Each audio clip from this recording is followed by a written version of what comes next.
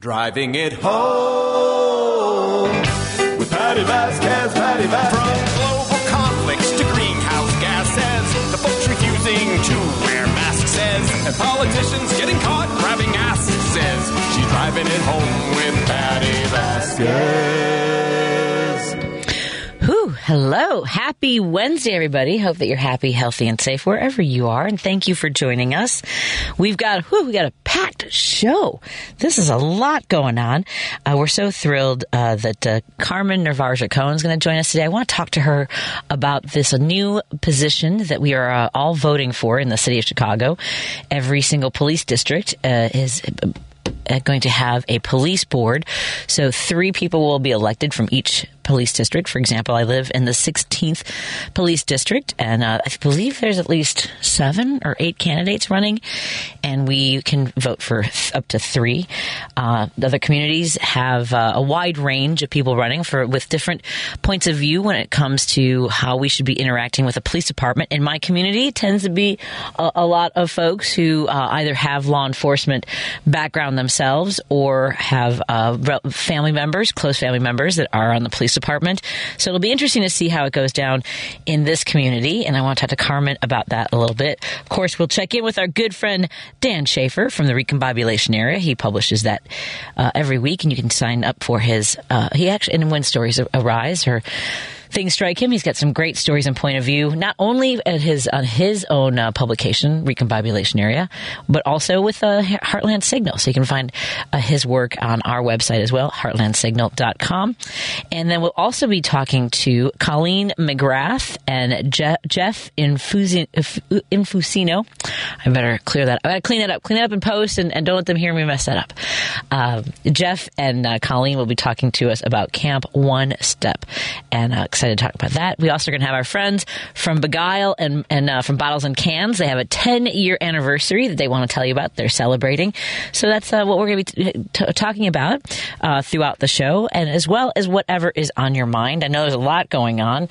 Man, I feel like has there been like a quiet time for news? I mean, there's more coming out. The Georgia grand jury is concerned that some of the witnesses were lying in their testimony regarding January 6th and these false claims of fraudulent election.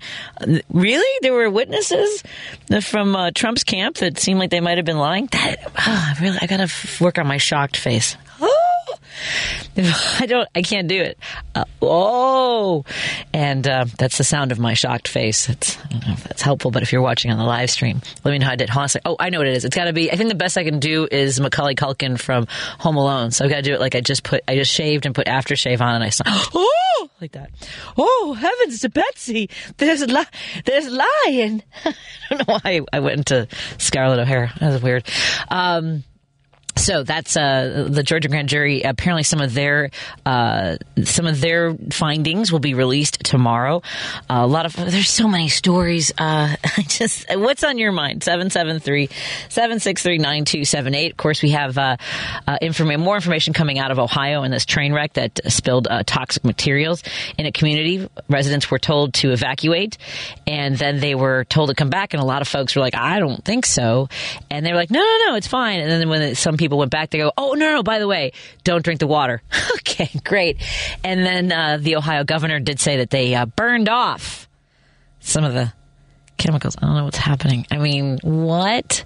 So that's that story. And the kids in Michigan, you guys, who are protesting outside the state capitol, some of whom, we talked about this yesterday, have now survived 2 active shooting situations, some of them losing people right in front of them.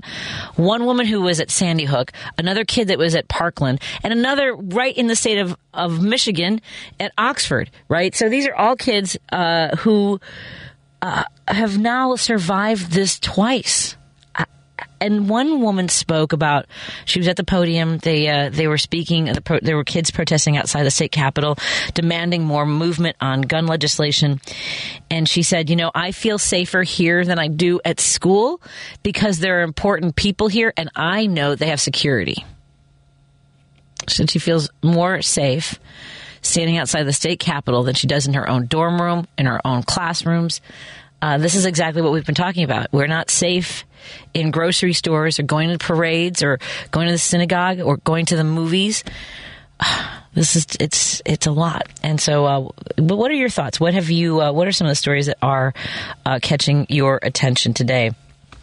That one really caught my got my attention was the kids who that's the thing. It feels like that story has already been moved out of the news cycle. That's how used to gun violence we are. And again, yes, there is gun violence in Chicago, in communities, and the people who are like, oh, why don't you say anything about the gun violence in Chicago? Okay, yeah, absolutely. And we do talk about that. And why can't we address the causes of that? Poverty and lack of access to public transportation and community projects and programs, mental health support.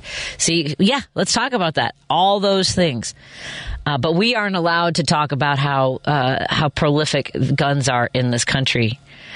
Anyway, I also want, there's so many stories going on right now that it's hard to grab onto one. And what, I mentioned this yesterday too, the ongoing attacks from conservatives and how President Biden has handled the spy balloon from China and these other flying objects, conservatives calling him weak. And it is startling to know that we have people in elected office who want to scream at leadership about being weak and not being tough enough and that we're in danger. I mean, I really do not think that if and when something catastrophic happens, that Republicans will be able to put that all aside and be united the way we were trying to be after 9/11. I just don't see that this party has the ability to put anything aside. I did find it fascinating that in Nikki Haley's announcement in her campaign for the presidency, that she pointed out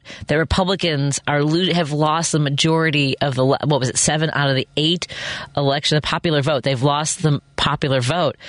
And I thought it was interesting that she pointed that, because we certainly point that out all the time. They don't have the majority of the country on their side, and yet because of the way the system is set up, the Electoral College, and it's interesting because they are the first ones to want to call attention to flaws in our government or programs so that you don't have faith in them. I thought it was always a great conversation that Joan has with when they talk about the media, the responsibility of the media, the impact of the media, and how questioning journalism, making us suspicious, trying to make us suspicious, casting aspersions, is part of the plan. That's part of their politics.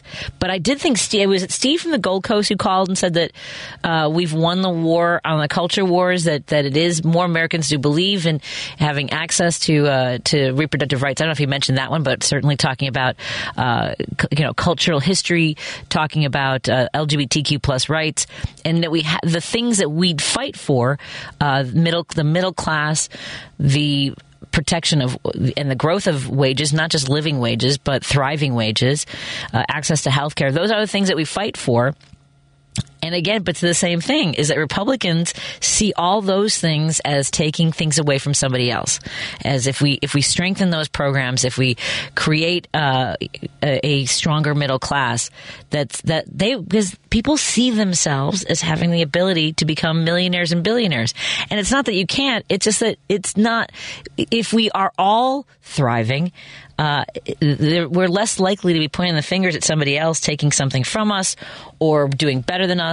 It is why so many people vote against their own self-interest, because they're whipped into this frenzy about gay people, about people of color, about women who want the full access to health care services, including abortion. It's always somebody else's fault that something's going wrong in your life, or that they're coming for something that is yours, rather than let's work together to find a way to build a stronger country for everyone instead of this us and them. I don't know. Do Republicans not feel like President Biden is their president? Because when President Trump was in office, he definitely talked to us as though if you're a Democrat, you have no place in this room. And I don't know. I mean, I know that in the rooms where he's being heckled, President Biden certainly isn't going to try to appease them and address them like the children that they are. But I don't. Since I'm not a conservative, I can't say whether or not it feels as though President Biden is only a president for Democrats in the same way Trump was only a president for conservatives. Hey, Dave, what do you want to say? Yeah, and I kind of beg to differ with that one lady you were talking about. Said that she's hanging around the politicians over there because she felt safer there. Now, was that lady from Michigan? She said she felt safer. I mean, as a child she survived 2 active shooting situations where people were killed. She was from Michigan. Yes, the lady was from Michigan. Yeah, I mean, she's a girl. She's a college student who has survived a couple of shootings and says that just because there are armed guards there, right? There aren't armed guards in a classroom. I'm saying she's outside. She feels safer there with other students, and she just feels like she's less likely. That's just her emotion and speaking. I mean, I don't know what there is to disagree with, except go, oh, that's interesting that she feels that way. No, I just has she forgotten the fact about 4 years ago, all that Michigan militia guys were in the state capitol with the weapons? Right, but they didn't get to her point being that people don't get to the politicians, right? There hasn't been a shooting aside from the Capitol, right? The people crashing the gates of the Capitol and busting through the doors and destroying property, right? Ashley Babbitt was one that got shot there. When was the last time there was an active shooter at a Capitol in this country? Well, I don't know about it in the Capitol, but I do remember you got that guy from Louisiana that got shot on the baseball field. Well, I'm saying is she feels safer at the Capitol. We know that there are shootings. Yeah, do you know what I'm saying? Yeah. Schools. Okay, but my point was I didn't know what she's talking about because they were in the Lansing. There isn't anything for her to know. She does know what she's talking about because she's been in active shooter situations, Dave, and that's how she feels. It's not a matter of what she does know what she's talking about, Dave. Okay. Fine. I guess let's agree to disagree. You trying to get me riled, Dave? It's not a disagree. Riled, but I mean, she survived to shoot. Oh, Dave. Anyway, she gets to feel that way. There's not a thing to disagree. She's telling you. You don't have to. She's telling you how she feels. She's not hiding under a desk in her dorm room. She's what I remember seeing. What? This is a teenage girl who's saying that's how she feels. Okay. Okay, I gotta go. I gotta get on to Dan Shaver. Thanks, Dave. Okay. Talk to you later.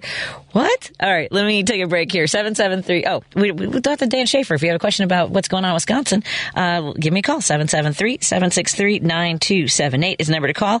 And let's take a break here. We'll come right back. Tonight on Democracy Now! As the first anniversary of Russia's invasion of Ukraine approaches, we look at one of the great mysteries of the past year. Who blew up the Nord Stream pipeline connecting Russia to Germany? Then we go to Michigan, where vigils were held Tuesday night to remember the 3 Michigan State University students killed in yet another mass shooting. All those stories and more tonight at 11 on WCPT 820.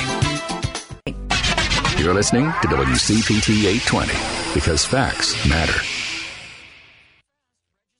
You're listening to Driving It Home with Patty Vasquez on WCPT 820.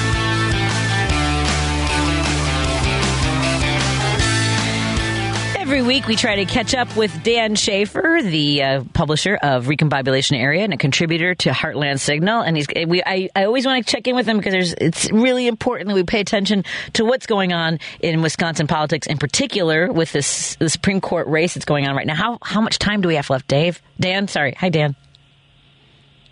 Hi, Patty. How you doing? I'm good. Hi. I'm all right. I'm hanging in there. It's a lot going on. So how much time do we have left for this primary for the Supreme Court? The primary is now less than a week away.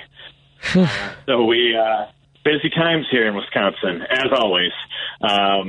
There's never any shortage of political headlines in Wisconsin, the most closely contested 50-50 swing state in the country. But we have this massively important state Supreme Court race that will be on the ballot next week, Tuesday, in Wisconsin, across the state. And how any surprises popping up, any negative mailers, or finding any skeletons in closets? I don't know if that's the way they're going in this race.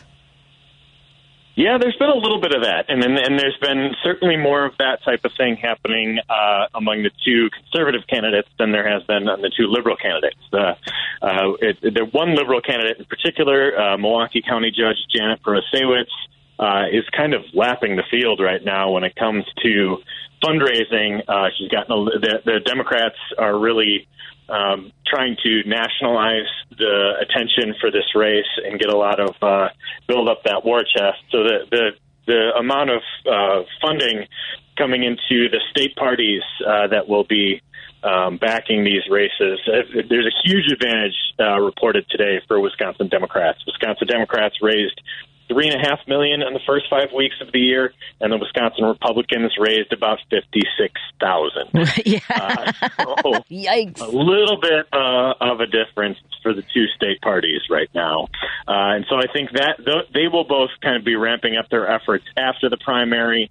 I don't think either of the state parties is endorsing individual candidates before the primary, but once we have, one liberal candidate, one conservative candidate, I think the floodgates will really open on that spending, not only through the state parties, but nationally as well. I think this race is going to get a lot of attention. It's been covered in the New York Times and Politico and The Guardian, and so it's starting to really get a whole lot of attention going forward. And then I think you look over to the conservative side of the fence.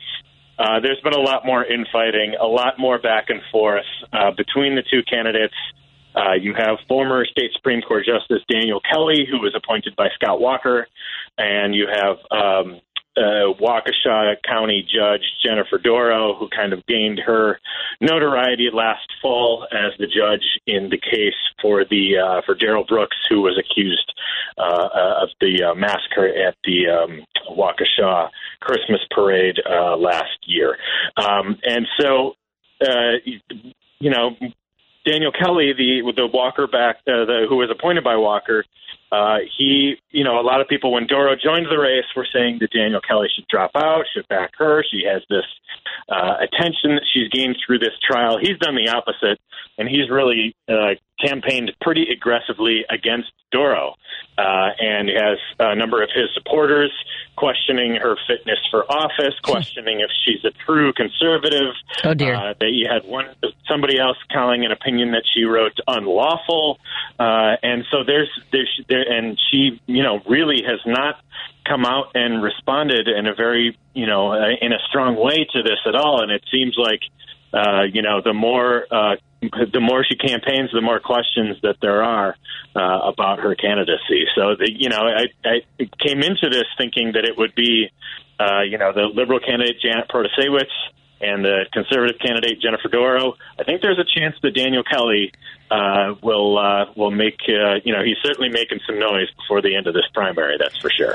I wonder, there are also these political strategists who make calculations based on gender or name and things like that, how a name sounds and things. I wonder how much, if conservatives are considering the fact that having a man and a woman running against a woman on the ballot would bring out more women and vote for women when we are still reeling from Roe v. Wade, and of course abortion on the table, as you're poised to revert back to pre-Civil War statutes, right?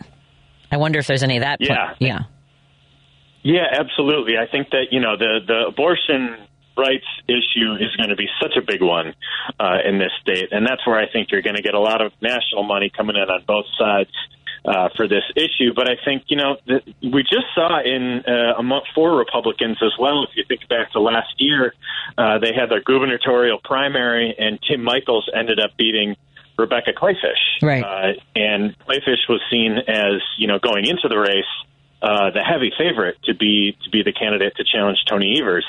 It seems like that Republican voters don't seem to want to vote for women, and I think this year in particular, you're seeing some of these attacks coming within conservatives at Jennifer Dorow, saying she's unqualified which I think are off base and I think are unfair for a lot of, Daniel Kelly was never even a sitting judge before Scott Walker appointed him in 2016.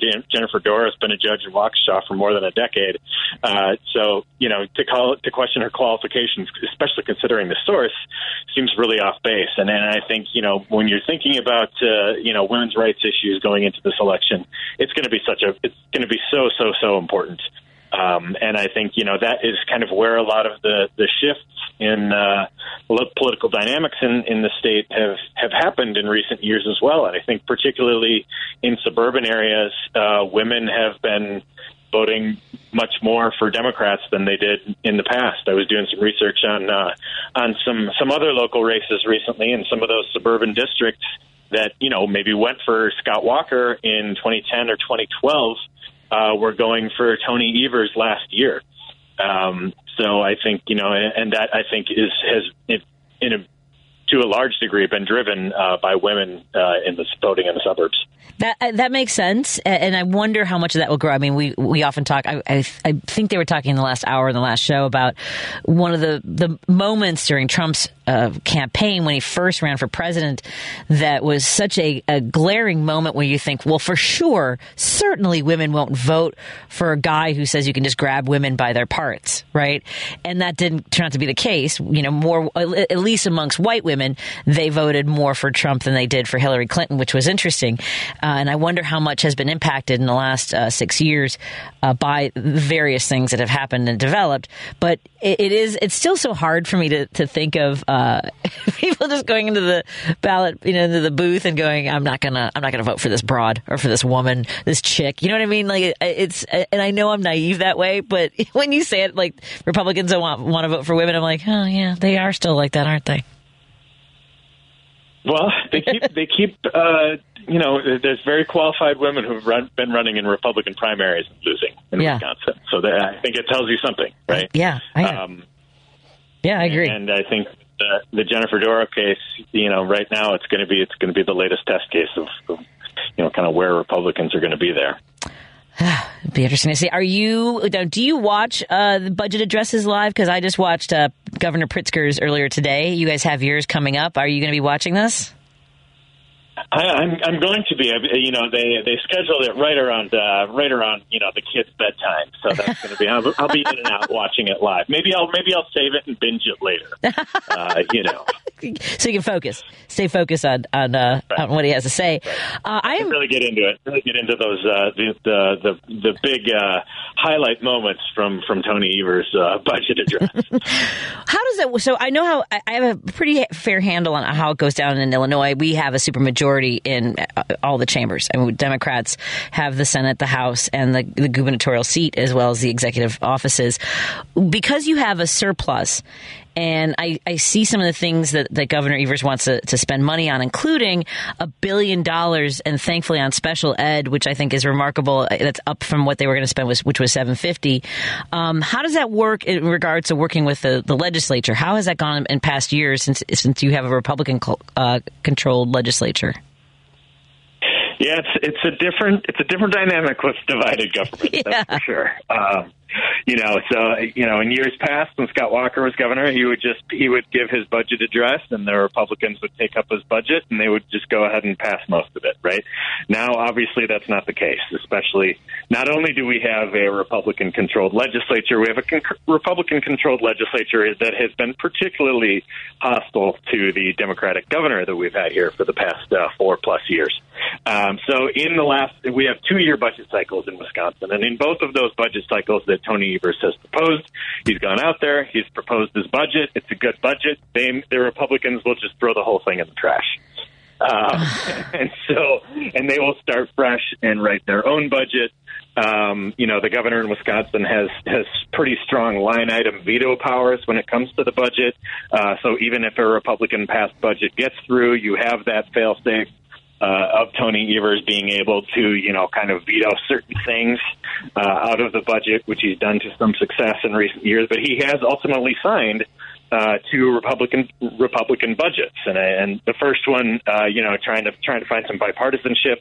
The second one was kind of in the pandemic pandemic era where we needed to pass a budget to be able to accept a lot of the COVID relief dollars coming from the federal government.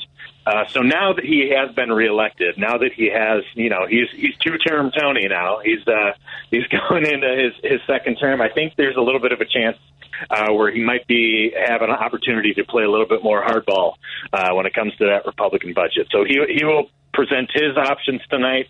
It will likely end up in the trash from the Republicans, but I think it at least signals kind of where the negotiations will start for this budget as well.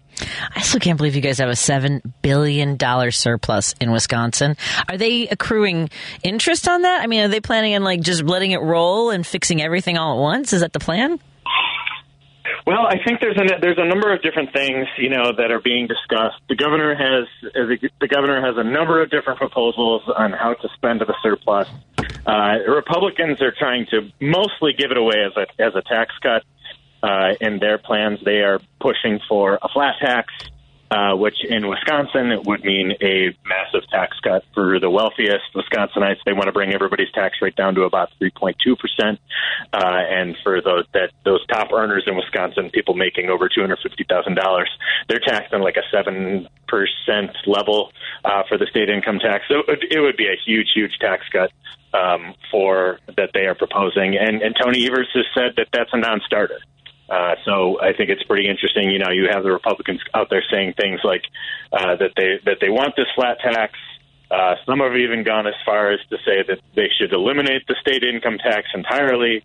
And Tony Evers is holding pretty firm that they don't want to be doing that. So he's included a middle class tax cut in his plan that would reduce. For most filers in Wisconsin, reduce it by at least 10%, and a number of targeted tax credits for seniors, for caregivers, for parents. So more of a working class tax cuts, tax reform that Tony Evers is proposing. But how much of that will be taken up ultimately by the Republican-controlled legislature remains to be seen. Probably not a whole lot of it, but at least will be a negotiating point for Democrats in the legislature as they go through these cycles as well. It's a lot. Well, I look forward to hearing how the budget address goes, and then your election is on Tuesday coming up. On the 21st? Election is on Tuesday. Yep, it's an important one. It's a big one. We need to get everybody out to the polls to be voting for the candidates here. And there's a number of other races up and down the ballot. We've got 3 common council members here in Milwaukee. There's a municipal judge in Milwaukee. There's a state senate race right in the suburbs here. That's going to be a really, really important one. I'm writing about that race right now. So lots to pay attention to for your goofy neighbors to the north here. Well, for all of my lovely neighbors that are registered to vote in Wisconsin, please make sure you get out and vote. This is important. I know it's, people are like, well, I'll just wait for the general. No, get out there, get this done, be heard on the next one too. And we are always grateful for your time. Dan, where's the best place for us to find your work? You can find me Recombobulation Area on Substack, and you can also find me on Twitter at Dan R. Schaefer. Thank you so much. Have a great rest of your day and a lovely week. And I guess we'll be talking to you with the results next Wednesday. Results next Wednesday. Let's do it. I don't know. I'm excited. I'm excited and nervous for you guys. So yeah, I'll be crossing my fingers and praying and all those things. Have a great night, Dad. Thank you so much. Take care. Let's take a break here. Got Carmen Navarro-Cohn in studio with me. We're going to have our guests on in a moment to talk about a camp that you want to know more about. We're going to talk about Camp One Step, a non-profit based here in Chicago that provides free year-round camp experiences for kids with cancer and their families. More in a moment on WCPT 820 Heartland Signal. Joan Esposito, live, local, and progressive on WCPT Willow Springs is powered by ComEd. See how ComEd is preparing for a clean energy future at ComEd.com/clean energy. Hey, where's Hal Sparks? I'm not sure where he is now, but I know where you can find him Saturdays at 11. He'll be right here on WCPT 820 for the Hal Sparks radio program, Mega Worldwide. Chicago's Progressive Talk, WCPT 820, where facts matter.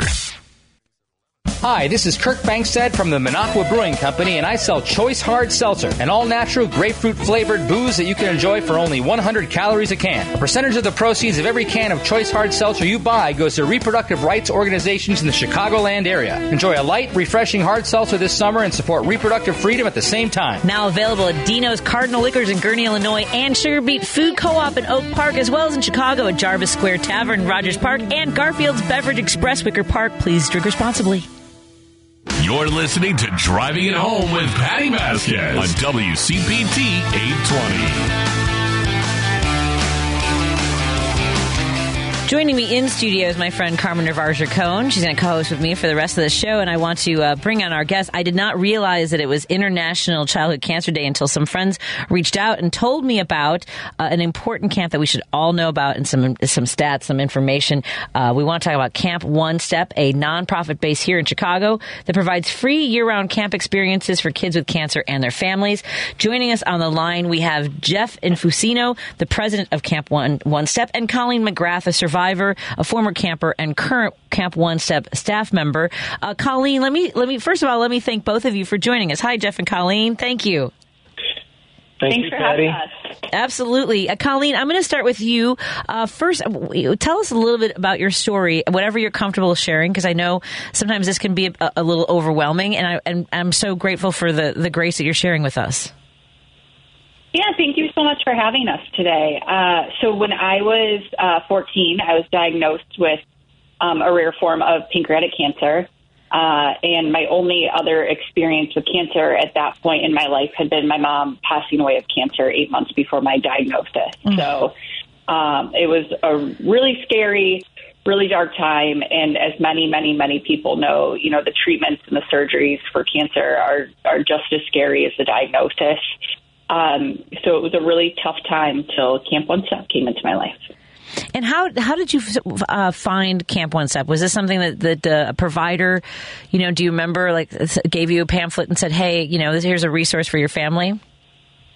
Yeah, absolutely. I actually remember it vividly. When I was about halfway through treatment, I was really sick, really miserable, and was spending more days in the hospital than I was at home. And I actually asked my nurse and doctor to let myself pass away. I was just done with it and wanted to spend some good time with my dad and my siblings and family. And they were both actually volunteers on our medical team at Camp One Step. So they kind of made this deal with us, and they said, you know, they'd have those tough conversations with me if I just had to try one thing. I had to try going to this camp for kids with cancer. And I did, and, you know, it saved my life.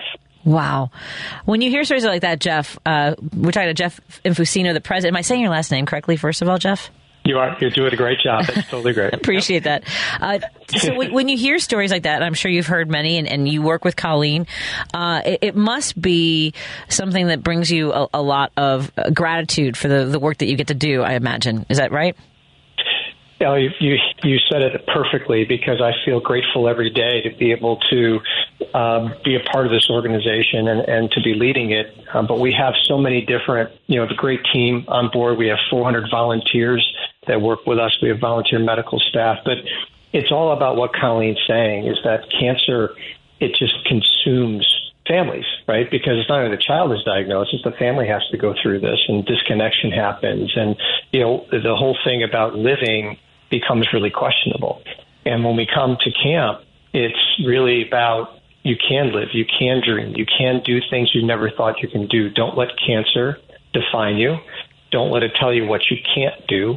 We're here to tell kids what they can do. And the story that Colleen told is very unique in its own right. But there's so many stories about kids that have gone to camp thinking that they're the kid with cancer, right? And they come out of camp saying, wait, I'm an individual. I'm not defined by cancer. I'm not different. I'm me.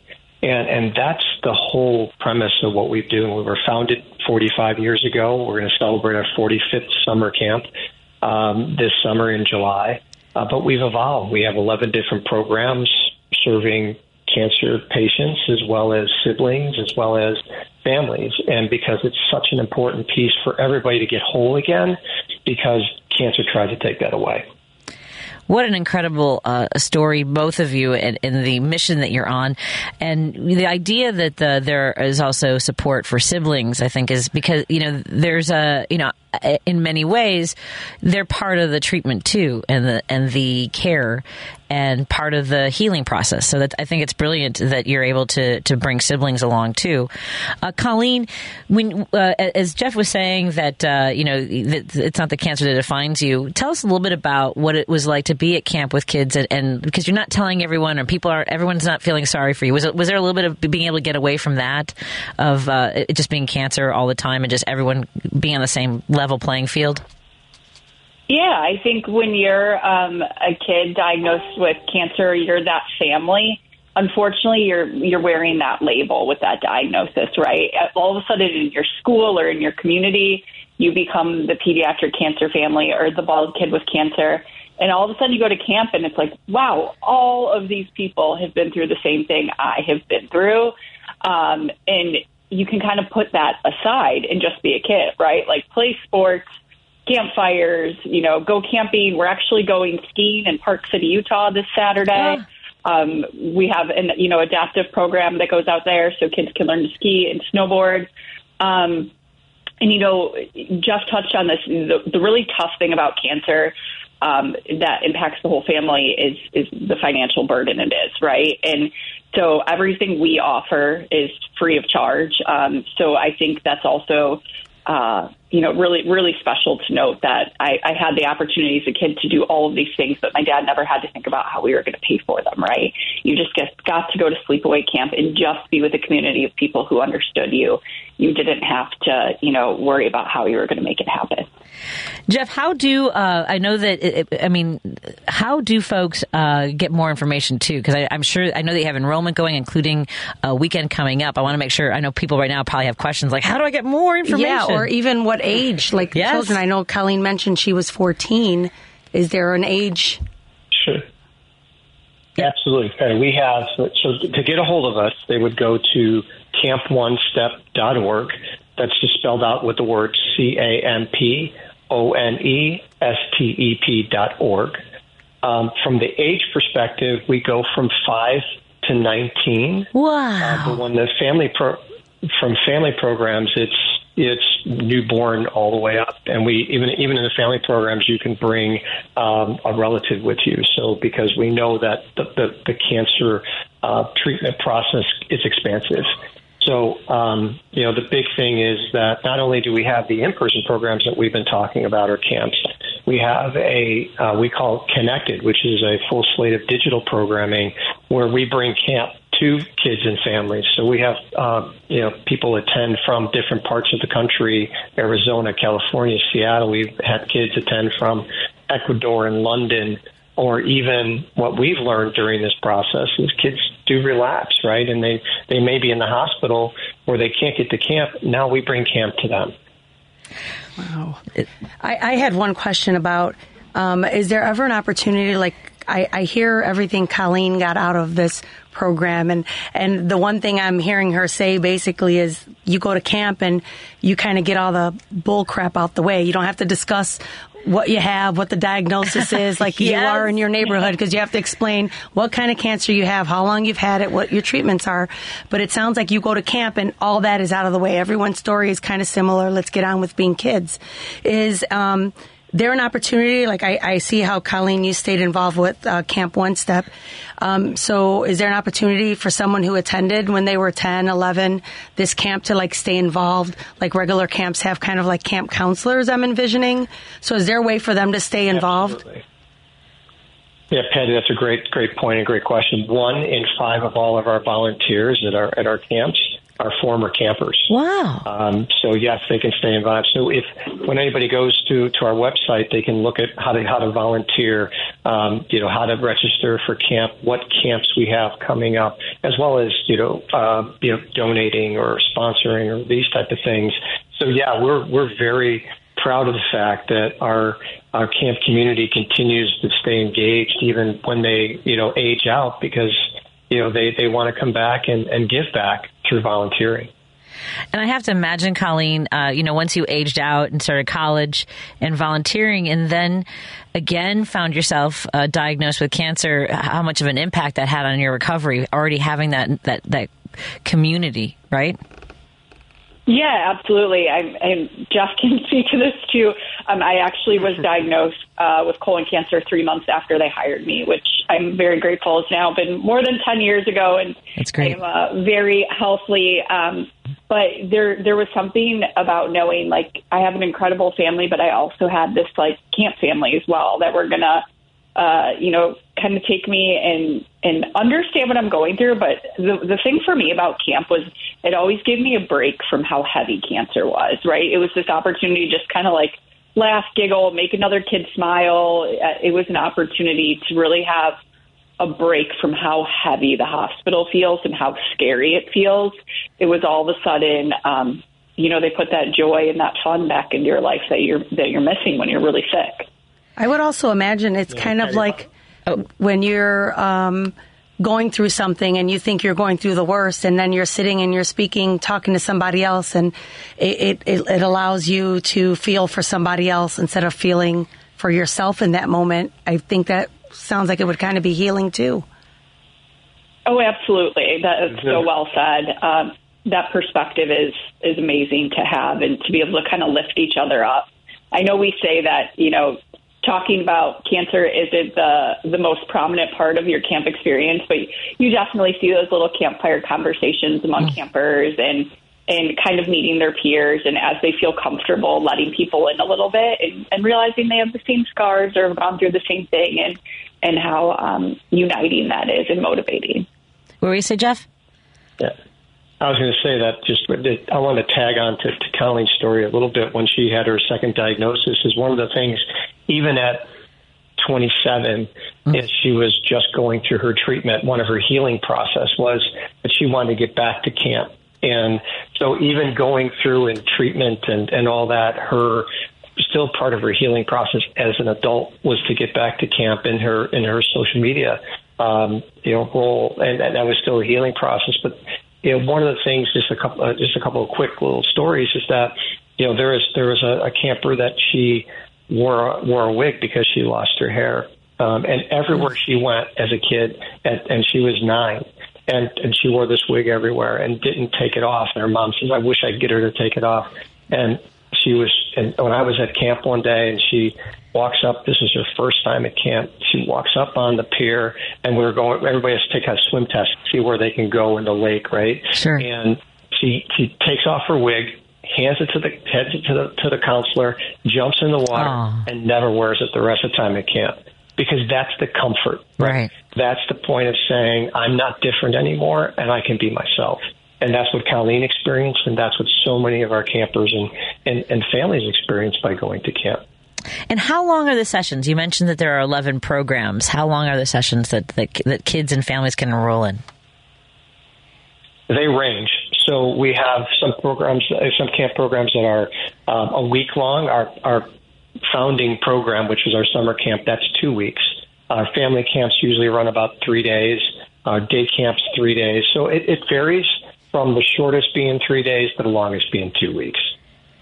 So, are there kids that don't want to come home? Because I went to Girl Scout camp, and I was telling our friends from Camp Kupagani that getting on that bus and going home was like the worst. My mom re-enrolled me for I took a week off and I went home back for the rest of the summer. Do you have opportunities like that for kids that don't want to leave? Absolutely. I can't tell you how many times the kids go for 1 week and it's like their first time going to camp. Yeah. And they try to call their parents up between the 4 days, the 2 days left of the first week, and go, they want to stay for 2 weeks, and if we have room, we arrange so they can stay. But that happens a lot, which is, as Colleen will know, what she didn't say is she was fighting her parents and the doctors about going, and I'm not going. By the third day, she said, "This is home," right? And we hear that so many different times, and because it's a tough battle. Yeah. And, our job is to empower kids to feel the best they possibly can. And it's a wonderful feeling to see it and to to see the laughter and joy and just when you're talking about those side conversations about whether it's around the campfire or at a dinner or a lunch, and we've had kids to say, you know, I'm taking this medicine, it's making me sick, and somebody will say, hey, don't do it that way, do it this way, or take this before you take it. And it's those conversations that'll happen. And, you know, and it's that ability to say, you know what, yeah, I got this. And that's what kids leave with. That's wonderful. Colleen, was this the first away camp you'd ever gone to? Oh my gosh, yes. Sleepaway camp was not something in my family. So Jeff is not kidding you. When my dad and I were approached to go to this camp, I was like, no, hard no, absolutely not. I'm sick. My dad needs to take care of me. How am I going? This doesn't even make sense. And then I remember like just looking at my nurse and being like, what am I even going to do there? My dad's a little puke bucket. Like, this doesn't work for me. And it was just like the second I got there, pure magic, and nothing like a hospital. And everything was about having fun. But you did have nurses and doctors intermixed with you to be able to do the same things mom and dad do, right? That kid goes to camp and still needs their medications and still needs their treatments, and they execute all that. They just do it while you're having fun. And Jeff is spot on. I was so mad at my dad for making me go to camp. I was like, you're horrible. I was a teenager and I had cancer. So like, I was so mad at him the entire way there.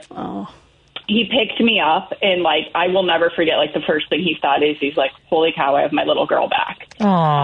Because I was the girl he remembered before my mom died and his wife died and before I was sick. And then, you know, the first words out of this teenager's mouth was like, I'm mad at you for not sending me for 2 weeks. You can't win either way. You can't win. He couldn't win either way, but we have these notes from him, and it was like that day was the day he knew we were going to be okay and we were going to get through this. And it was, you know, the thing I tell people the most about camp is like, it is a treatment, right? It's not a medicine, but camp gives you this will, this energy, this hope, this happiness that you can do the really hard things, and your life is worth living for, right? And so you need that to do the really hard parts of treatment. And so it's part of this really perfect medicine for a really sick kid to be like, oh my gosh, this is part of the treatment I need to get through cancer. Jeff, are there ways that folks can support the work that you do or volunteer, or you know, what kind of what do you need to support your mission? All of what you said, Patty. I mean, when they go to their website, there's going to be ways that they can, you know, people can look at if they want to volunteer. There's ways to volunteer either at you know, some of our camps or our digital programs, events. Donate through the donate button that we have on the website. But most importantly is if there's families out there that need to get to camp, there's you know, ways you can just click on it and go. But obviously, with all of our programs and camps being free, donations are always welcome. But if you go onto our website, you'll see some videos. You'll see from kids that have gone to camp and what it means, and from families and what they've talked about. And we're talking to cancer and diagnosis in a singular mode here. We actually have families that have multiple children from their family that have been diagnosed with cancer that are at camp. And that's what I was going to ask. Sorry, Jeff, go on. Go ahead. No, I was going to ask, hearing Colleen talk about losing her mother just months before her own diagnosis, and then hearing that one of your programs is a family program, I would imagine that it could have turned out to be a very different relationship for Colleen and her father had they not had this camp. Because I would imagine, as a father and a husband, having lost my wife, and now dealing with the sadness and the frustration that now my daughter's going to go through this too, he may not have had the coping mechanisms to help her through this by himself. And so it's almost like it's like you saved a relationship, and not just Colleen, but her father. And hearing, like you just said, that there's families who have multiple children. So, you are treating more than just the cancer. You're treating everything that comes along with it. And I just want to tell you how overwhelmed I am with hearing about all the great work that you're doing. This is incredible. Well, thank you so much, Patty. We really appreciate it. One thing I also want to compliment Colleen on, and not only being her journey, her survival, her amazing fight, and being a wonderful and superb person on our team. She also is the host of our podcast that we launched this year. So we have a podcast that, for all the things we're talking about, is we call it No One Understands, because when you get that call or you get that diagnosis, immediately you're expected to understand, and there's so much to do. And we put this podcast together that Colleen does a fabulous job of leading, that to talk about families. And our first episode is about a family that had 2 children diagnosed within 11 months of each other. And we have a medical personnel. So, if anybody is out there and just not sure about what's going on with a cancer diagnosis, and we've had some adults listen to it and get some feedback from it. So that's on our website as well to catch our podcast. Well, thank you both so much again. What an incredible conversation. And the website one more time for our listeners who maybe didn't get all the information. They're driving or want to try to memorize it. Where do they go?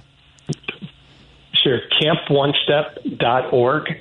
CampOneStep.org. Excellent. Thank you so much. Again, we've been talking to Colleen McGrath, who is a former camper at Camp One Step, and she's a current Camp One Step staff member, and the president of Camp One Step, Jeff Infusino. I'm really so grateful for the work that you do and for this conversation, and I wish you both the very best. Please don't hesitate to reach out. Again, we'd love to have you back. Thank you so much. Patty, thank you so much. Thank you. No. Wonderful night. You too. Thank you. We'll take a break here and check in with our friend Carmen Navarro-Jacone and our friends from Beguile and Bottles and Cans. And thank you to our sponsors, Minocqua Brewing, Kids Above All, and our friend Warren at European U.S. Car Service. WCPT 820, Chicago's progressive talk, where facts matter. You're listening to Driving It Home with Patty Vasquez on WCPT 820.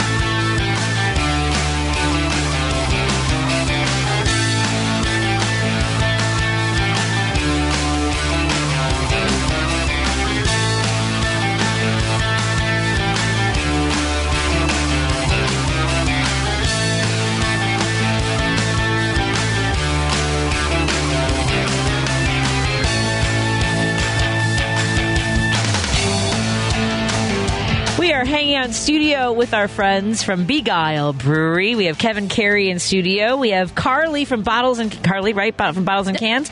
And we have our friend Carmen Navarro-Jacone, a former candidate for Cook County Sheriff, now works at the clerk of the courts as the... I don't remember the title. This is a test for you. Executive Clerk for Court Operations. Clerk. I need you to wear like a name tag that says Executive Clerk of the Clerk of the Courts. It's a lot. It's a lot of Bottles and Cans and Beguile Brewery are much easier for me to remember. I'm just saying. And we send our thanks to, of course, the Clerk of the Courts, Iris Martinez. Correct.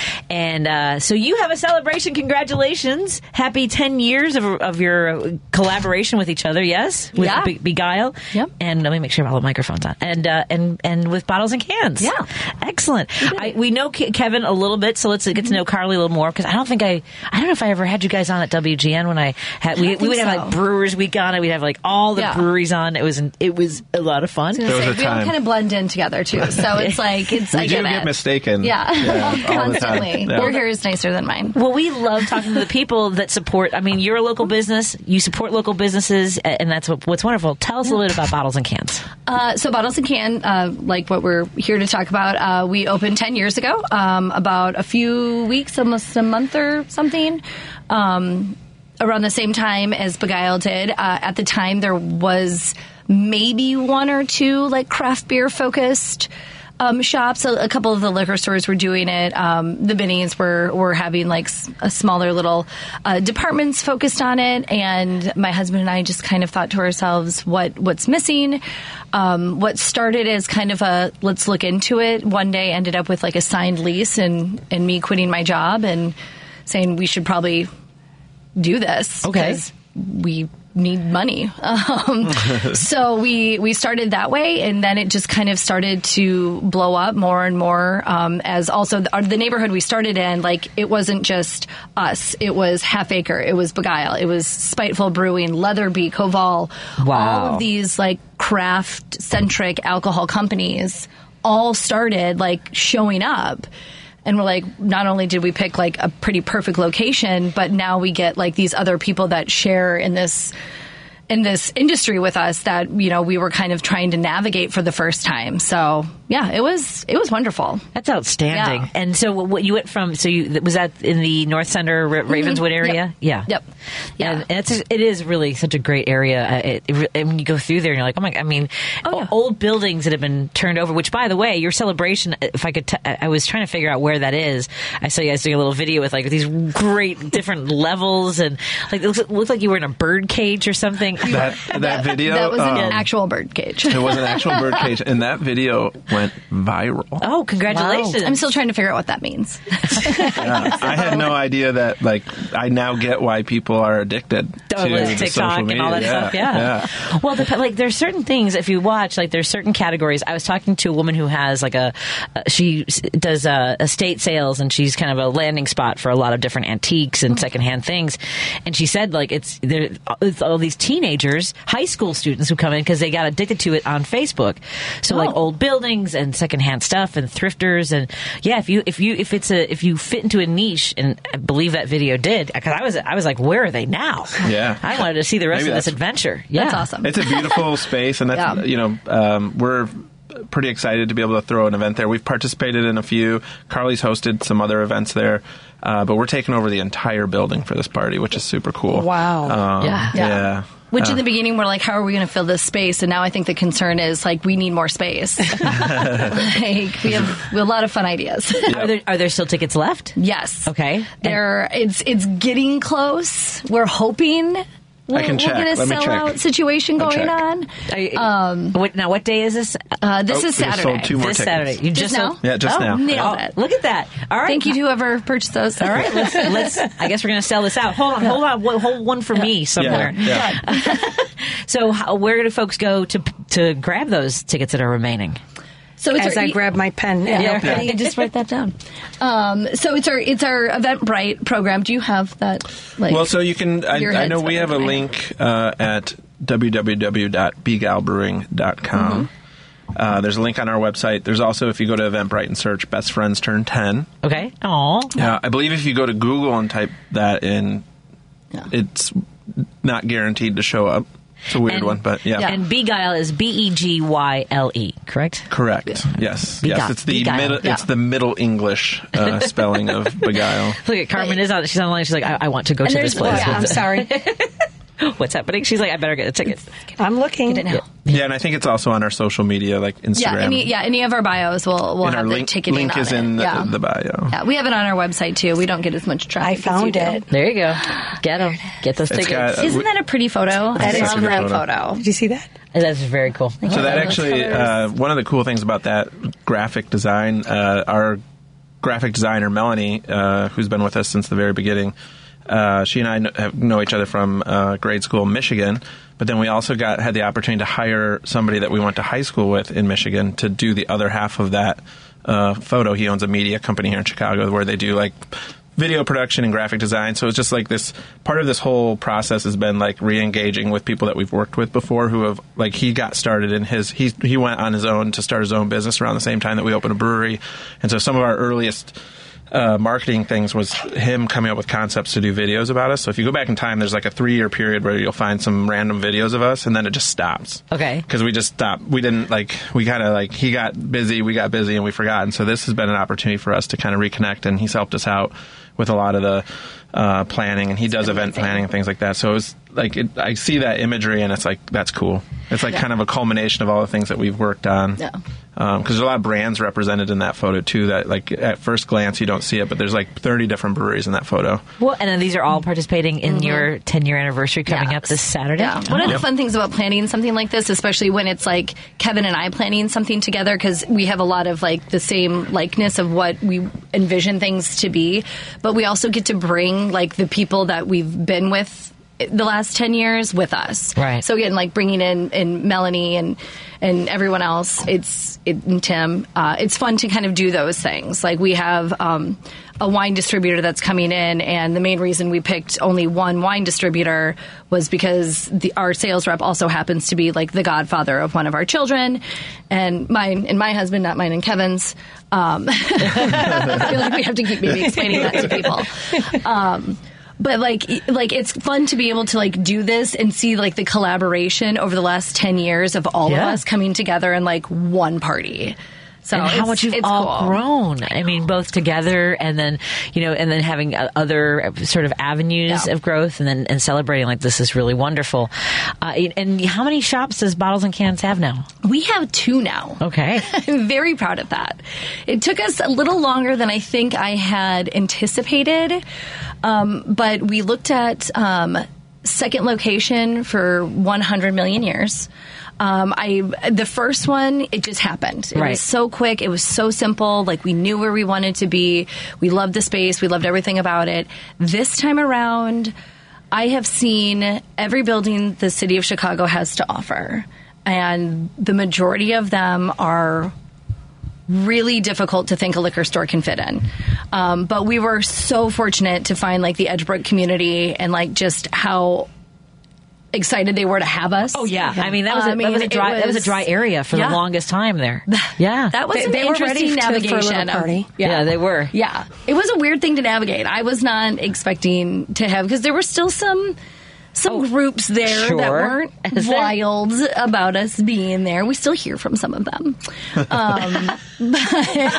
I'm sure. We approach it with as much candor as we can. But yeah, we were like ecstatic to have Edgebrook as like the second location and we have a parking lot. For those of you who don't know, to have a parking lot changes. Do you share that with the grocery store? No, we share it with El Tecate. That's the Mexican restaurant. Oh my God, it's so much fun. They didn't have a neighbor for a really long time, so it took a minute. It took a minute for them to be like, "What's all this?" But now we do a lot of like fun collaborations and things like that with them. Nice. And they're the gentleman who owns it. His grandchildren and my children now play in that parking lot. Yeah, see, I'm telling you, awesome. just the energy. I think the reason you're doing so well, like I shared first of all, this tastes wonderful. Let folks know what Carmen is sipping there, Kevin. Oh yeah, so this is a new beer that we released for Dry January. It does have alcohol in it, but it's only 3%. Oh. So, yeah, last Dry January, it turned out people drank pretty hard for 18 months of COVID. And then January last year came around, they were like, I'm going to stop. And it was like everyone stopped last January. It was bad. Like, if you know anyone in the alcohol business, last January was like the worst part of COVID. Just because people stopped. Oh, I had no idea. Yeah. I totally support it. I get it. I needed to dry out a little bit. Yeah. But yeah, so this year we kind of came around the New Year's time and came up with a couple different beers that are under 4%. It is a emerging market in beer, low ABV and non-alcoholic beer. But so this is our version. We call it a pseudo lager. It's called Field Trip. It's 3.8%, super nice, easy drinking. So it's supposed to drink like a lager. You can have a couple of them. One of the things that I've been doing, there's this and another beer that I didn't bring called Micropixel, which is also 3.8%. But you can have 2 of them, and then you can be fine. There you go. Because also since COVID, I have a 2-year-old and I can't drink. You need to be fine. Yeah, I need to be fine. You need to sleep I've been I was going to say the babies don't care if you don't feel Okay, so parenting has changed. Yeah. My youngest is 18, and I used to need a lot of these to do how you get through the day. It's the opposite. Okay, I got it. But I don't like beer too much, and I really am enjoying. This tastes really good. I'm not a big beer drinker. It's this smooth. is good. It's really smooth. Let's pop something else open and see if she likes that too. Let's take a break here and we'll come back and see what Carmen Navarro-Chacon is sampling. We're in studio with our friends that are celebrating 10 years of collaboration. I mean, how are you? 10 years of Beguile and Bottles and Cans and all the local breweries that you've grown with and distilleries. It's really remarkable, Carly. It really. It's. I know. I love it. I'm gonna cry. I love that you created this incredible adventure. So let's continue continue our conversation. The event is this Saturday night. Google Beguile or go to beguile.com. Yep. Beguile, Begyle, and you can find out about the event as well as all their great products. And the website for Bottles and Cans is Bottles and Cans Chicago. BottlesandCansChicago.com, and find out about their store and what they carry, including, I believe, one of the locations, maybe some Progressive Brew or a little choice seltzer. Just saying. Ooh, we should do like a remote broadcast from either one of your places. I would love it. There you go. All I need is an outlet. Done. Let's go do that. That would be fun. More in a moment on WCPT 820 Heartland Signal. We'll be back in a moment. This is WCPT 820, where facts matter. Hi, this is Kirk Bankstead from the Minocqua Brewing Company, and I sell progressive beer like AOC IPA and Bernie Brew, a lovingly irascible democratic socialist lager. A percentage of the proceeds of every beer I sell goes to helping keep Wisconsin blue and driving the Trump cult out of our state. Enjoy a great craft beer and help your dysfunctional neighbor to the north get its democracy back. Now available at Arminetti Wine and Spirits in Woodstock, Illinois, and Famous Liquors in Lombard, as well as in Chicago at A&S Wine and Spirits, Back of the Yards, and Grand and Western Liquors, Ukrainian Village. Please drink responsibly. You're listening to Driving It Home with Patty Vasquez on WCPT 820.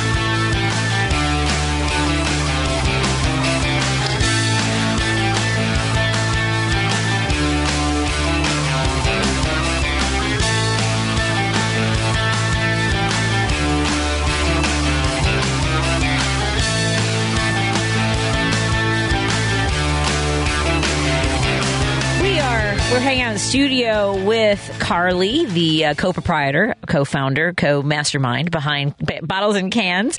What's your last name, Carly? I keep just calling. Katz. Carly Katz in the studio with us. And Kevin Carey, the mastermind behind Beguile. You have a co-founder as well? I started with two other folks. I am the only one a sole left. survivor? Yes. And you and your husband, Carly, started this, which can be a dicey adventure. And Carmen Navarro-Jacone joins us in studio. Carmen, you were asking about other neighborhoods, and you were saying near the Roosevelt Road. Oh, it was. I'm trying to. I cannot remember what that main road was. There's a really, really nice daycare that opened up right on that same corner, and you can see it from the highway. When you should always have a liquor store right by there. Yes. So it's funny because it's okay for liquor stores to be around private daycares. Right. But any public one, we have to be a certain. Or schools, we have to be a certain amount. All the zoning. The zoning and stuff. So that also makes it very difficult. You seedy sinners. Yeah, I know. We're the worst. Even though it's the parents are really our bread and butter. Yeah. We actually just started hosting there's a birthing, a post, it's like a post-birth moms group that meets in our neighborhood. And so we actually have a new market of these new moms that come in. We'll get 12 moms. Today I was there 3 o'clock in the afternoon. They're all drinking beers, getting to know each other, and it was great. So trying to feel normal again is what they're doing. Yeah. A little bit. A market I didn't realize, and it's super. As a new dad, it's super cool to see because to watch these folks because they're all. It's like a support network, which you need. If you live in Chicago and your family's not here, you need somebody. So it's cool to be So it's kind of a joke, almost like to be next to a daycare, but it's no, you need these community outlets, right. It's cool. So it's something that I didn't realize. So that's been going on for 6 to 12 months, I guess, at Beguile. That's amazing. Amazing. Why didn't I have any of that? It was 10 years ago. It was a different time. It was a different time. Yeah. I'm not a doctor, but as a mother of 4, I will say that first they say that breastfeeding and hoppy beers are supposed to help with the letdown. Yeah. Yep. For whatever reason, that's what they say. No one go out and get hammered and say this lady on the radio said this. There's a tipping point. There's a letdown and there's a pump and dump. Right. That's right. That's right. Yes. But I think having that for you guys is awesome to allow women to come in and just feel normal again. I'm out. Cool. But it's breweries, tap rooms don't feel like a normal beer or bar situation. Right. So it's still just a nice. We have a very atmosphere. It does feel like a library in our tap room. Oh, really? Sometimes, yeah. Oh, that's it's cool. very bright. Oh, nice. Sometimes I just open the door and let my kids in and just leave. That's true. Have fun, kids. Have fun. Bye. Have You fun. can find someone you know. And you have you've opened another can for Carly for Carmen. Which one are they having now? So now we're drinking our seasonally appropriate Dicey Riley Irish Red Ale. So this is a 5% Irish Red Ale. So it's slightly malty, but not too heavy. Really good malt flavors. St. Patrick's Day is just around the corner, so it's got a nice little Irish flag on the can. But yeah, one of our top seasonal releases, we kind of a few years ago started leaning into the seasonal releases. So we have like a Christmas ale, and that goes in. Then we go into Dicey Riley, and then coming up after this, we have a summer beer called Boat Shoes. Nice. Which is yacht rock themed. Outstanding. So, but yeah, the seasonals do pretty well for us, and this is a big one. So you can find it all around Trader Joe's, Whole Foods, bottles and cans at both Edgebrook location and North Center. Outstanding. So. How wild has it been to watch the growth of this industry? I mean, it's one thing to grow your own business, and then have business relationships with all these brewers. Maybe some that didn't thrive, but those that have really, like Beguile and many others that you work with. This has to be just a fascinating ride for you. It's been pretty amazing. The support from the industry, but also seeing how hard these guys have worked to stay. Because you're right, 10 years ago, some of these guys didn't make it, and COVID didn't help any of that. And some of these breweries had, to put every last ounce in it. And, over the COVID period of time, I've talked to a lot of these guys, and the struggle of it, because liquor stores were kind of in a different position. Yeah. But the breweries with their tap rooms, people not being able to come in and actually sit and enjoy. There, you're not competing with the hundreds of other breweries like you do when you walk into a liquor store. There, you're there for them. So they're losing one of those big components of their customer base.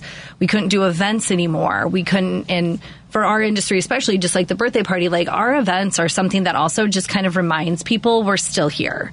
Mm-hmm. And that's an important way of doing that outside of just the social media and things like that.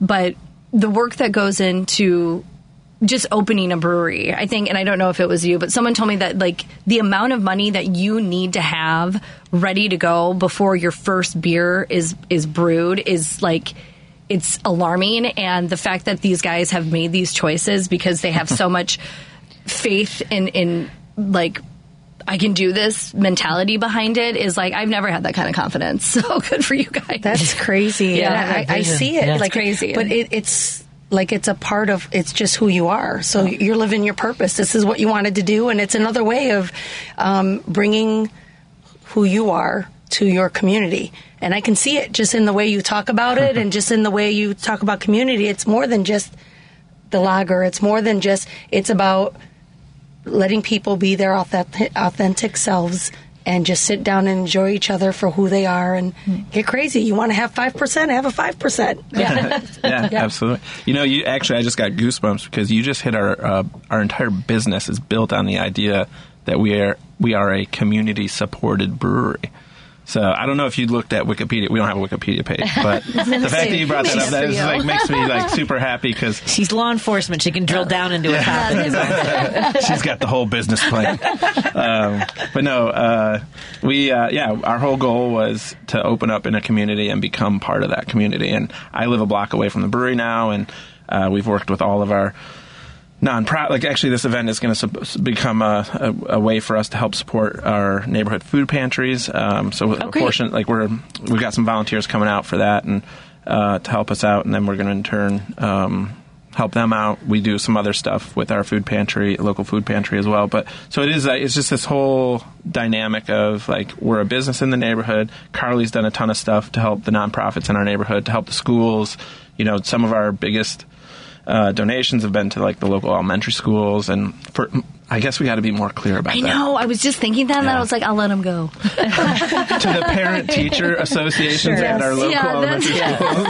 And you know what? I knew what you meant because we get those donations as well. Yes. Yeah. That's so fun. Not everyone understands that when we say that. And it's how do I change this? I think people get it. There's so many parent groups. Yeah. Oh, 100%. Well, we might not be invited back to WGN TV because Carly said on TV that we made beer for her kids. Which is true. It's true. Then what did they say? They're so funny. But the over there. context was missing. Right. I kind of ended it there. Yeah. There were questions that I don't think I even answered. I was like, bye. We're totally invited back. I'm just kidding. But it was pretty funny. We made some we did some collaborations and named them after her kids. Oh, how cool! Here, let me tell you something. I was on years ago, and we were playing some like trivia game or something, and my friend Steve Cochran and I were on, and I went like this to him, right? Because we won the round or whatever, and the producer came over and go, "Did you just flip him off on television?" Like, and so it took me a while to get back because it was like a side thing and they couldn't tell. Or whatever. Yeah. And I was like, oh my god. So yeah, they get a little tense, but you'll be fine. We did clarify before the end of the segment that we don't make beer for kids. Yeah. But it felt spotty. You make root beer. We make root beer. It's just saying. Fine. But yeah, community is really important to both of us, and I think it is cool to find. I worked in corporate America before this, and I didn't fit in. And now, like, I didn't know how to be an entrepreneur and, like, matter and, like, find an avenue where I can make change and be a good, like, citizen.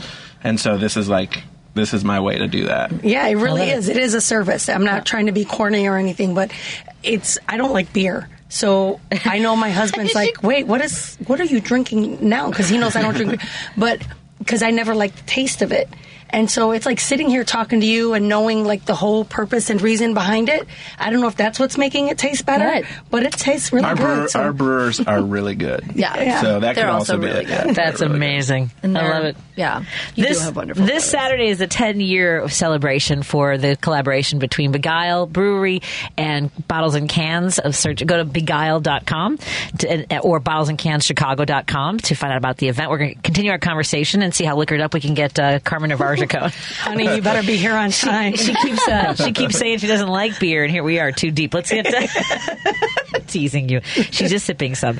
We'll be right back after this. And I also want to talk about the police board elections because we were mentioning that. So as we sip, we're going to have Carmen explain some of that because most of us have no idea most people have no idea why or what or who. All those things. More in a moment on WCPT 820 Heartland Signal. Again, thank you to our sponsors, Minocqua Brewing. You can go to the Patty Vasquez Show page and find out where you can pick up one of the progressive brews in the Chicagoland area, including, I believe, one of the Bottles and Cans shops. And we also want to thank our friends at Kids Above All. We want to support their mission to help kids feel happy, healthy, and safe. And we also go to kidsaboveall.com or .org. I think it's both. They own both. Kidsaboveall.org and support their mission. And we want to thank Warren Price from European and U.S. Car Service. Overbite Air at 4080 North Broadway. Go to europeanus.com. More in a moment. Joan Esposito, live, local, and progressive on WCPT Willow Springs is powered by ComEd. See how ComEd is preparing for a clean energy future at ComEd.com/clean energy. You're listening to WCPT 820 because facts matter. You're listening to Driving It Home with Patty Vasquez on WCPT 820.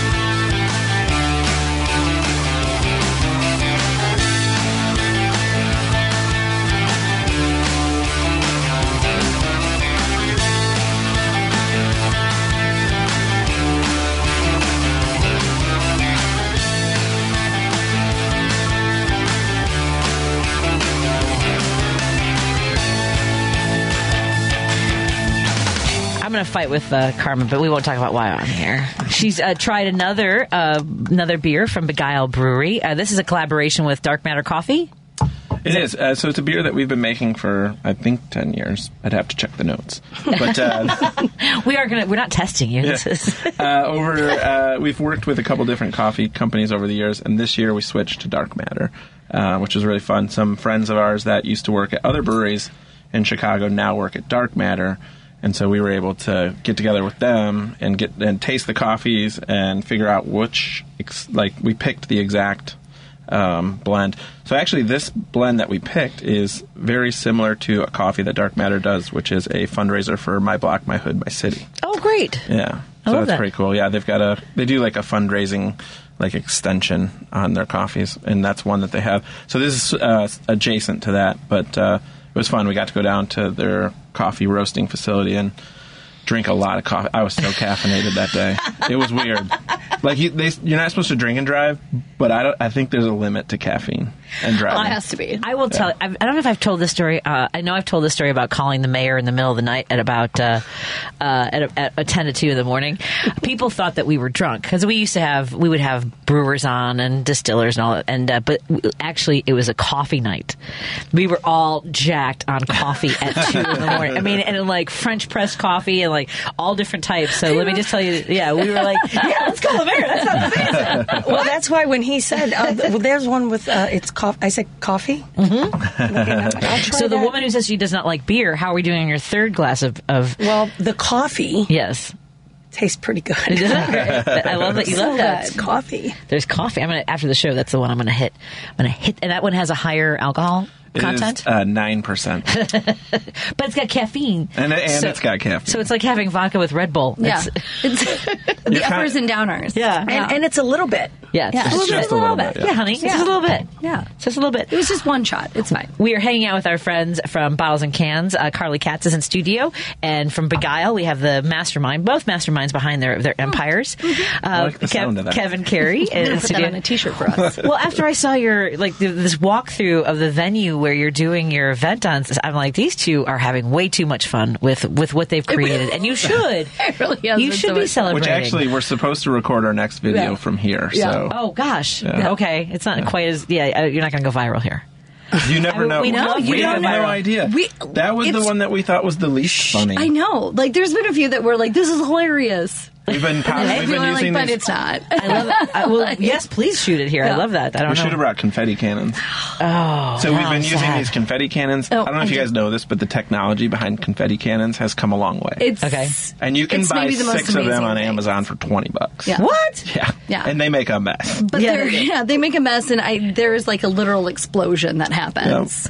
Yep. And I'm guessing you use like more like lighter paper because I imagine if you had like the Mylar, like the shiny parts that people have, and you don't want that blowing up in somebody. You know, it's like tissue paper, but thicker tissue paper. Yeah, crep. Yeah, it will end up in your HVAC system. Yeah.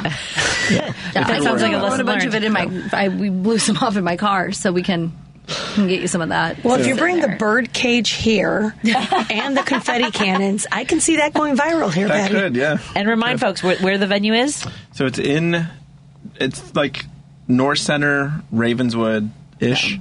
So it's like Ravenswood and Montrose. I believe the address is 4523. 4325. I feel like I was in an event there years ago, like for the green ball or something like that. Oh, it's that always, could be. I think that it was crazy. Like there's all these different levels, and like there's a dance floor, and that's a big one, right? That's like what is that? I think it's for HIV. So I believe. Yes. There was. I think I drove past it one time, and that there used to be all these knickknacks and things that you could buy. It was an actual collector's warehouse. Yes. And he would rent it out and let you have a party, and then people would maybe buy a $5,000 stone table when they were drunk. Right. $80,000 marble lion. Yeah. But the new company that owns it is a group in Chicago, and they've kind of made it more into a place where you don't feel like you're going to break something. And so it's such a beautiful place. Like we throw a couple outdoor street festivals throughout the year outside the brewery. And this actually, I started thinking about, I was like, it feels like you're outside when you're in this space. Like, because it looks like the exterior of a brick building, and then they have this big glass ceiling. Yeah. And so it feels like you're outside, but you're in an old, like a 100-year-old Chicago building. So it's cool to see. I love preservation. So do I. I have, every time I hear about like a building that's going to be torn down that looks great. I mean, I'm not a developer. I don't know anything about, gutting a building and bringing it back to life. I dream of having enough money to hire someone else to do that. it. But I love, like, I dream, like, I used to want to buy a church, and then you think about, having to heat the high ceilings. I've let go of that dream. But as a venue, it would be fun. Hey, you never know. It's 50 degrees in Chicago, so might not need that much heat anymore. Yeah, let's not talk about that. Right. I know this cloud. We'll punt that one. Well, it's gonna snow again, by the way, and I've got to get my chili ready. I think tonight. I think it's supposed to start I think it's snowing. coming. I might ask you to put your headphones on because a listener wants to call and talk about brewing. Do you have headphones on your side? No. Oh, let me send you some. I'm going to send you a pair of headphones. Bringing them over. Well, you know what, Jim, if you'll hang on in a second, I will give her headphones. I'm going to give Carly headphones during the break. So before we get to Jim's call, we were also, so as you sip the Dark Matter brew, I wanted Carmen Navarre-Jacone, who now is executive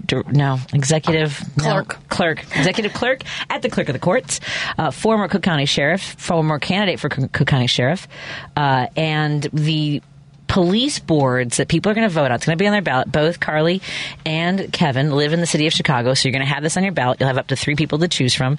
You haven't heard much about this race at all, have you? No. We do know someone that's running. Oh, do you? We do. Who do you have? Is it someone you want to promote or no? Sure. Adam Vavrick. No, Adam didn't make it on the ballot. No, I he should lives pay here. better attention. Yeah, He's great. I think that because we were all trying to find a progressive in the neighborhood. Believe me, we were trying to find a progressive in the neighborhood, and I was trying to collect signatures for him as well. But because the districts are so big, I mean, it was a massive amount of. It was more signatures than I think an alderman had to get. Well, this is my aggravation, and yes. what I found out the first time I tried to run is what people don't realize is when people walk up to you asking you for signatures, you wonder why you end up with the choices you have. Yes. And it's because everyone waits to see who actually makes it. Right. Well, you could have helped them make it that far had you just given them a signature. Because if you don't have the signatures for the... So it's like that is the first step. Yeah. And, of course, they don't get that message out there as much because...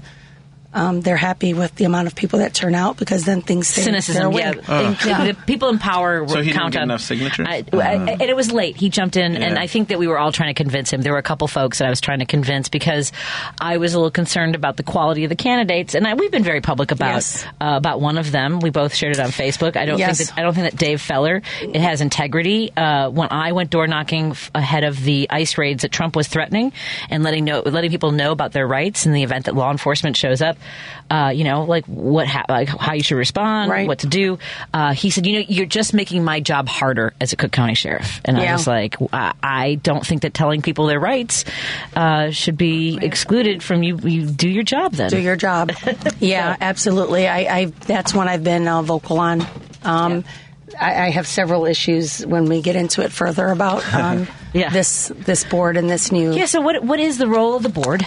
What's your understanding of what the police board members will be doing?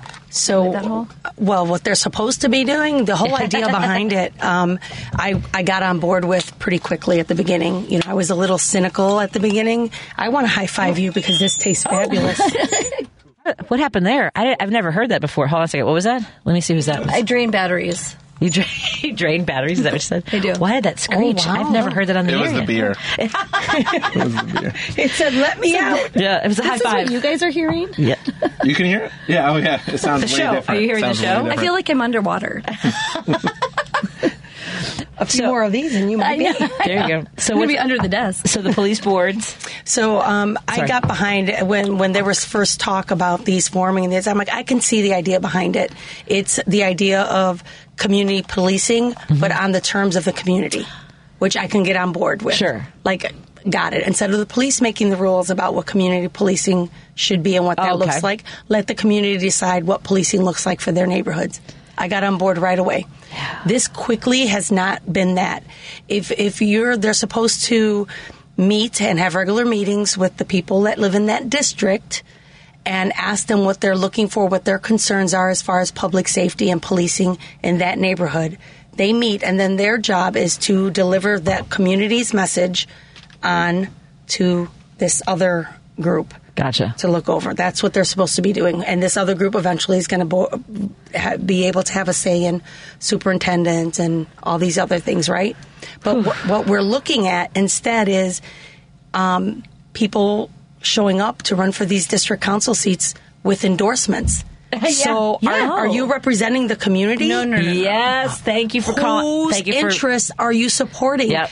You're running for, in a city, in a county, in a state where people are already cynical about our elections not being transparent, we're yet having more elections. That is so funny that you say that, because I was like, because when you get these flyers, right? Do you guys ever look at who endorses, like, on those mailers that you get?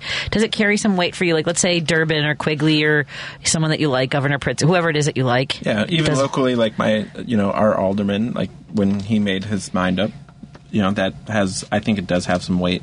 It's just a matter of whether or not, like, it's communicated. Yeah, I'm going to go ahead and ask everybody to do a little look beyond the endorsements, because what I learned having run is that many of those are rubber stamped for incumbents, because they just want to keep someone happy that's already in the seat, and they want them to continue to vote their way because sometimes those endorsements, they never even bother to talk to the other candidates or find out why they're running. And so that was what bothered me about Dave Feller's mailer, is like, why? So he's getting all these endorsements, and the fact, now that you mention it, I wonder if that's really going to be helpful for him to have Senator Martwick and Lindsay LaPointe. I don't know, but not in this neighborhood. No, but again, my whole thought behind it, because I live in the 16th district where he's running, and there's several candidates. Like, I like Dylan.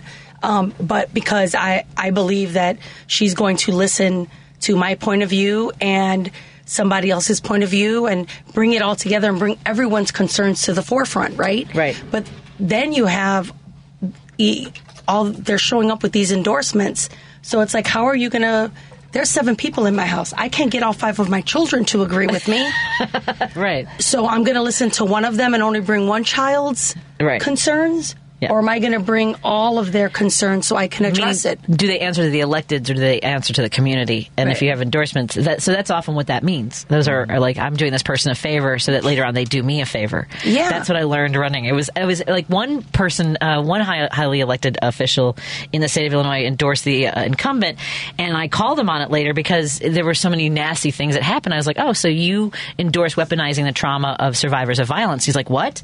He didn't know about it. He didn't even know he had endorsed the incumbent. Someone in his office just rubber stamped it. So just to give you an idea, and that was one of our executives in the state of Illinois. He was like, what? I didn't. Yeah. No. And the other issue is that these boards are supposed to be like another oversight for the Chicago Police Department. Right. So when you look at it, everyone agrees, even like we know we didn't break up. We just have different views on certain things. But even if you have different opinions, at the end of the day, we all want the same thing at the end, right? We want our kids to be able to walk out and be safe and have fun. And so, but when you talk about oversight, I think we all agree that the police department needs oversight. But you already have COPA, you have the superintendent, you have internal affairs, and now you have a district board. So how much money are we going to spend on oversight when you're talking about spending money and where else that money should go? There should have been, with all these endorsements, there's a lot of money going into these district seats, and it makes you think this is yet another election. And to me, it appears that now it just looks like we've taken a whole other fight to a different platform, and it's not going to serve what it should have. Because think about this. So it pays $500 a month. So it's not a big paying job, right? $6,000 a month. I mean, $6,000 a year, right? That mailer that he sent out alone was probably $15,000. Which means, somebody wants power. So, and what's behind that seat? And then that goes to an opening of now the next elected, it's going to be an elected school board. So now what is that? Yeah. Oh, that was always part of the argument. Right. So, come on. This is not, at least put on these smaller boards, then put a cap on how much to put $250,000 into a campaign for a job that's going to pay $6,000 a year. What is the ulterior motive? That is crazy. On either side. Yeah. What is the motive on either side? Exactly. Well, it's going to be interesting. That's one of the risks with the elected school board, is that then you have these folks that go into, ban books and go into elected school board, into the meetings. And if they have a lot of money, if you got the Koch brothers or Uline or something like that, you just don't know. Let's go back to brewing for a second, because Jim has been patiently on hold. He wants to talk about brewing. Hey, Jim, what's on your mind, my friend? Okay. You got me. I think of exotic booze, exotic booze. I had a friend who was in Alcatraz, and he was the main brewer there. And he told me that he he'd take the peelings, of the fruit and stuff like that. Anyway, the stuff was so good that I think he got an early out because of it. Hey, Jim, that's called hooch. I was going to say, at the county jail, we call it hooch. Toilet wine. Yeah, but he was a master brewer at it. And the other thing is, I don't know if you ever heard of poutine. I had an Irish priest. He'd bring a jar of poutine back from Ireland with him. Okay. That stuff would turn your hair white. I mean, you took a couple of shots of that, your hair would go white. Irish moonshine. Irish moonshine. Yeah. Yeah, they distilled that through graveyards, 1,000-year-old graveyards. They call that, I think it's called like white lightning or something like that. Oh, that sounds right. Yeah. Yep, there it is. And if you guys in Chicago, there was a drink that used to fix me up in the morning called Malort. Oh, yeah. We know Malort well. Yeah. And when I was really hungover and I was desperate to get straight, I'd take a couple of shots of that. And it's got a little branch in it. It's really weird stuff. It's funny because, Jim, I don't think you realize this. In the last, I would say, 8 or 9 years, Malort has taken off in Chicago. Because I did not... So he's talking like 40 years ago, right, Jim? Was when it was your Mirror of the Dog? Let's go big. 50. Yeah. Hey, Jim, come out to our party on Saturday. We're going to have a Malort cocktail. Yeah. Oh. No joke. I'm not kidding you. We're trying to mainstream some Malort for you. Yeah. Oh my God! That really now you tempted me. It's super good. Anyway, great talking to you guys. You guys have a good night. Thank you. You too, Jim. Thank you, Jim. By the way, one of my favorite beers from Lake Effect Brewing was when he did a Malort brew. That was a good one. Yeah, I like that one. Were we getting punked? No, we know that guy? No, Jim calls all the time. I like Jim. I love Jim. Jim in my head, I was like, I bet he calls all the time. I saw you glow. Just so you know, I saw you like... No, it's a real accent. He brought up Malort, and that's a big part of our party on Saturday. So I was like, is this just like a softball? Like he's just setting us up to talk about it? Are you guys partnering with Jepson's? So we have a couple. So Jepson's as a whole is now part of CH Distilling, which is here. So we are kind of trying to collaborate because it's difficult for a lot of the distilleries to bring in all of their offerings. Malort is kind of a fun part of our industry, is always something that like behind the curtain of what we do compared to like the consumers is always like there's always like a Malort situation involving like the brewers and all of us. So we wanted to bring that to the forefront, and then our friends over at Aged and Infused, I don't know if you guys have seen these. These are like so that you can take home your own like infusing kit, and it comes with this cute little bottle, and then like all the dried fruits and everything like that, and then they have suggested different like spirits and things like that you can put in there, and then you leave it for, they recommend how many days or whatever, and they're making one for us that essentially is a Malort based but with the Jepson's bourbon as well. So it's a whole like little like bundle in one little glass, and we had it recently. It's so good. You're not going to be like, this is a Malort cocktail. Right. Like, this is something like wonderfully... And you're going to have it Saturday? Mm-hmm. Honey, I bought 2 tickets. Yep. That's you've got to go to beguile.com or bottlesandcans.chicago.com and find out more. Let me see if we'll have a minute left after I do this break. Tom Hartman. The number of bankruptcies because somebody got sick in Australia, 0. In Austria, 0. In Belgium, 0. In Canada, 0. In Chile, 0. In Finland, 0. In Norway, 0. In Portugal, 0. In Poland, for God's sake, 0. In Slovenia, in the United Kingdom, and Turkey, and Switzerland, 0. In the United States, 500,000 to 600,000 bankruptcies a year. The Tom Hartman Radio Program. Weekdays 11 a.m. to 2 p.m. on WCPT 820, where facts matter. Chicago's Progressive Talk. WCPT 820, where facts matter. You're listening to Driving It Home with Patty Vasquez on WCPT. I only have a few seconds left. I just shut that off really fast because I want to say goodbye to our friends and thank Carmen Navarro-Jacone for filling us in a little bit about the police board. Thank you, Carmen. Do you have and follow her on Facebook? She goes to Facebook Live sometimes and shares really important stories, so thank you for that. Yeah, I became a very big Facebook Live fan, so thank you. Absolutely. And our friend Carly Katz from bottlesandcanschicago.com. And thank you again, and we're excited about your celebration on Saturday. And Kevin Carey from Beguile Brewery. Go to beguile.com happychild.com to find out about all their great brews. And I probably should just wrap up and say thank you. Thank you, everybody. Thank you. I appreciate it. I'd love to have you back. You know I love having you guys on. Thank you so much. Let's have a great night, everybody. Sorry I can't get to you, Roosevelt. I've got to turn the station over. Thank you, Lady B. Mike Kreutz up next with The Devil's Advocate.